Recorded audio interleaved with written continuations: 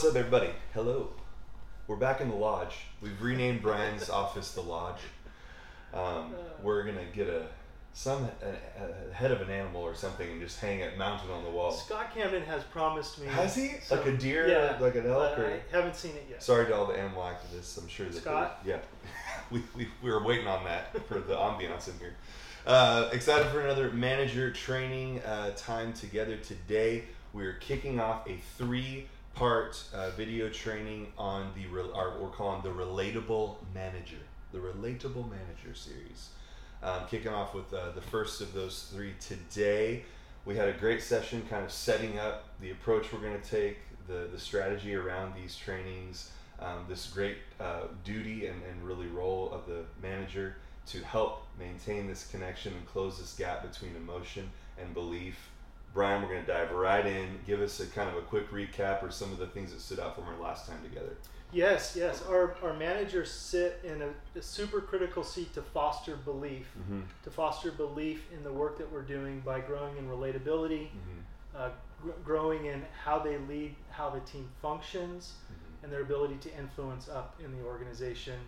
And really that supports, like you said, driving belief, closing the gap between emotional connection with the vision and mission and belief in the team dynamic. And that's so important because that idea of belief is really the linchpin of the value exchange that we talked about in the culture stack. In the culture stack, we talked about the value exchange of offering our best sacrifice in exchange for the organization focusing on reaching people, delivering life change, and staying motivated by the win. Right. There's a value exchange there that we talked about, and our ability as executives, managers, leaders, supervisors to help close that gap between emotion and belief is a big part of what drives what I call the linchpin of that value exchange. The key element that kind of holds that together. So we are kicking off the first of the 3 sessions on relatability. I wanted to talk a little bit in this session about some of the ideas about where we apply weight. As managers and supervisors, what we individually apply weight to matters a great deal in terms of the team dynamic and the work that we're doing. And we really apply weight in 3 key areas. Our preferences, our gifting, and the lens that we see through are key areas where we apply weight. And so we're going to walk through each of those real quick. And I know you had some thoughts on how we apply weight to preferences and kind of how that impacts the team. So why don't you share some of those thoughts? Absolutely. There's a very relational side, let's say more of a social, interpersonal side to our relatability, our relatable attribute, kind of how we actually, you and I do in a relationship and kind of in the day-to-day communication side. But there's also a really practical side of being a relatable manager. And that's kind of what I've been making some observations around. And there was three areas where really our preferences that we have can actually turn into something very practical for our teams. And the first is my preferences actually can drive the priorities of the team. So the actual work that people are doing every day in some ways is filtered through and delivered to the team. And it becomes a priority, and it really could be driven by just the way I prefer to go about the work, the things I feel like are the most important, then actually do turn into priorities for the team. That's not always necessarily a bad thing, but it's certainly a thing we must be mindful of, as often our preferences aren't things we're necessarily tuned into every day. They're sort of how we breathe, how we move. So that's the first one, turns into our priorities. The second is it actually can result in pressure for our team. Like what it feels like to come to work every day is largely shaped by each of us as supervisors and the way we prefer to go about the work. Our team's experience of working at Sandals Church is shaped by sort of our preferences and how that translates to what does the climate at work feel like. It turns into a real sense of like, man, today is stressful or not stressful. And that's not all on the manager, it's not on all of us, that's a lot of that's on our team in terms of how we interpret and how we think about these things. But it is something for us as managers to be mindful of. Priorities are being formed by our preferences, the work that our team's actually doing, the weight of coming to work and what pressures and deadlines and how all that feels is often being defined and sort of given context by our preferences. And then finally, there are patterns that are generated by our preferences. The ways that we prefer to communicate. If I'm a text supervisor, let's say, that's a pattern that I then now have created, and we can't necessarily maybe move a project along until you've been able to capture the attention in real time, and I get a text back or something like that. So just being aware that all of our preferences can lead to some very practical impacts to our team and the patterns in which way we go about the work. Yeah, and that all together kind of influences that team dynamic when you think about the relatable manager really creating the team dynamic. And you mentioned the idea of just being aware of them, not the assumption that our preferences are all bad, but it's a matter of that self-awareness element that we talk about so much. And another one of those is the weight that we give to our own gifting.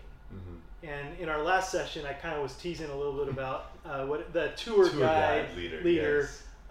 And that's that leader who's maybe a very gifted communicator, and they're used to communicating. And certainly communicating has a critical role in managing and leading, but part of the notion there was that that's not always the most important thing or need, but communication isn't the only one. If you are a gifted coach as a leader, then you can kind of easily begin to think that coaching is leadership. Yeah. Leadership is coaching. Right. Because that's what I am good at, that's what I like to do. Or if you are a gifted practitioner, you might begin to think leadership is how I translate the actual skill to the next person. Right. Or if you're a gifted strategist, you might begin to think leadership is building and delivering strategy. Yeah. And it's important for us to just have that self-awareness around our preferences and then our gifting, because that bit of self-awareness is what helps us to either get into that, if we don't have it, get into that hole of now I'm defining leadership as what I'm good at or prefer, versus understanding that leadership involves many things and sometimes the team needs different things. Yeah. And then the next layer of that, when you think about the weight we apply to our preferences and our gifting, is this sense that we can actually get to a place where we apply moral weight to these things. Yeah. And now we can really get into a challenging place where we are not just preferring things or good at things, but we are actually saying these are better and worse, right, wrong, good, bad, when really a lot of times they're just different, and sometimes different things are needed. Oftentimes it's just different, not good or bad. Yeah. And so it's important to be mindful of and self-aware of how are my preferences and how is my gifting playing out in the team dynamic that is being created, and understanding that sometimes different things are needed. Right. And so while we might not be in a time, I would argue we're in a time where this idea of thinking and understanding is becoming a bit more important and weighty as we navigate kind of the dark. Right. That doesn't mean that is leadership. Right. It's like reduced to just right. that. There might just be a need for a bit more of that in a certain time. Right. And that doesn't mean that I need to be pressing that preference on everyone else that I'm working with. Right. So that's the first two, preference and gift, preference around, or weight around preference and gifting. Yes.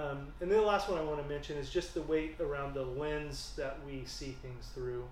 And there's really only one idea that I want to mention here, which is as we go through this training for executive manager, we're all kind of leading someone. Yeah. As we go through this training, it's kind of like a sermon in that it's not for everyone else. Sometimes we can see it through the lens of I'm the exception. Sure. This is great training for everyone else. For everyone else. But really just encourage people to look at it through the lens of what can I learn? Yeah. Even as you and I are developing this training, I'm learning things about these ideas. So what can I learn about this? More so than, boy, this is great to get to someone else. Yeah. So I would just encourage people as they think about the weight of the lens that they're seeing it through. Let's put the weight on how can I learn and glean something from this, as much as how is it great for someone else. Yeah. So those are the ideas around where are we applying weight as we go through this training. We're going to tackle it in 2 additional parts where we're talking through a total of 8 different manager styles. Yeah. And As individuals, we can tend towards certain styles, so we're going to walk through 8 different styles of managers and some of kind of the things to be aware of or watch with that. And so to kind of wrap up today, I want to throw it back to you to talk about the first one, just to give folks an example of what kind of things we're going to talk through in the next couple of sessions. And again, even as we, frame this and the idea that we're going to talk about, we talked about the tour guide manager, the tour guide leader, and these other 8, kinds of ways of leading and types of leaders. Just to reiterate your point, really do the work of pausing to see where am I in this particular example versus being quick to, and it just is very natural to think about, I think about this person as being that kind of a leader. Try to do your best to just even have a real self as we go through each of them and see what can I glean from this for me personally. The first one, that we're even going to mention right now, this idea that the hilltop leader, the mountaintop leader. Even this one, I can kind of see myself and resonate with. We're saying the hilltop leader is the kind of leader that's very heavy on casting vision, very heavy on sort of the big moments and the big speeches. Then also, that's kind of part 2 of that, also wants to make a lot of the decisions, be the final, let's say, word in a lot of the decision making, and then have the team sort of just execute and administrate those decisions. And there's certainly time for the big moments and the big talks, but we like to kind of contrast this type of leader with more of what we would say is our builder leader, back to our attributes and our culture stack. The builder leader doesn't stay in the casting of the vision all the time. The builder leader can empower the team through coaching.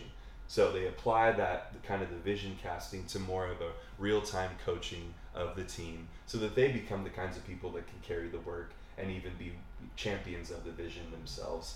And a second part, they don't make all the decisions, kind of like the hilltop leader does, but the builder leader really delegates real decision weight and impact to the team, allows them to make decisions, grow in their critical thinking, and really even release and unlock the creativity. Because when we begin to micromanage and make all the decisions and have everything sort of stop with us, it really does kind of stifle, and the team can stop bringing that great creativity. And then finally, the sharing the load, like actually getting in there and doing the work, versus again in our hilltop leader example, where they sort of just delegate out and let the team execute the work. The builder leader shows and models and gets in the trench, kind of the incarnation leadership of getting in there, coming down and being part of the work, and helping make the plan and helping see it through. So that's just a little teaser of one of the types of leader for next time. Yeah, and when you shared that with me a couple days ago, I thought it was pretty insightful. And I was also reminded that sometimes in a time when we do feel like we're in an experimentation, we're learning, we're investigating, that hilltop style can even experience maybe a little bit of loss of credibility when it's like we actually don't know where we're going yet. So let's all get down in here and kind of figure out where we're going together. So I really appreciated hearing that from you. Yeah. Absolutely. Excited for next time. We're going to dive into a few more of these types of leaders. Again, hope you all are enjoying these. At any point along the way, if you have questions, we're going to be ramping up to a time where we're going to come together to ask questions and have opportunity to apply some coaching and some connection points to what the content we're covering. But if you have thoughts in the meantime, we'd love to hear those. Myself and Brian would love to hear what you all are thinking, how these trainings are hitting. We actually really do want them to be helpful and beneficial to you. So love to hear from you anytime. Hope you guys have a great rest of your day.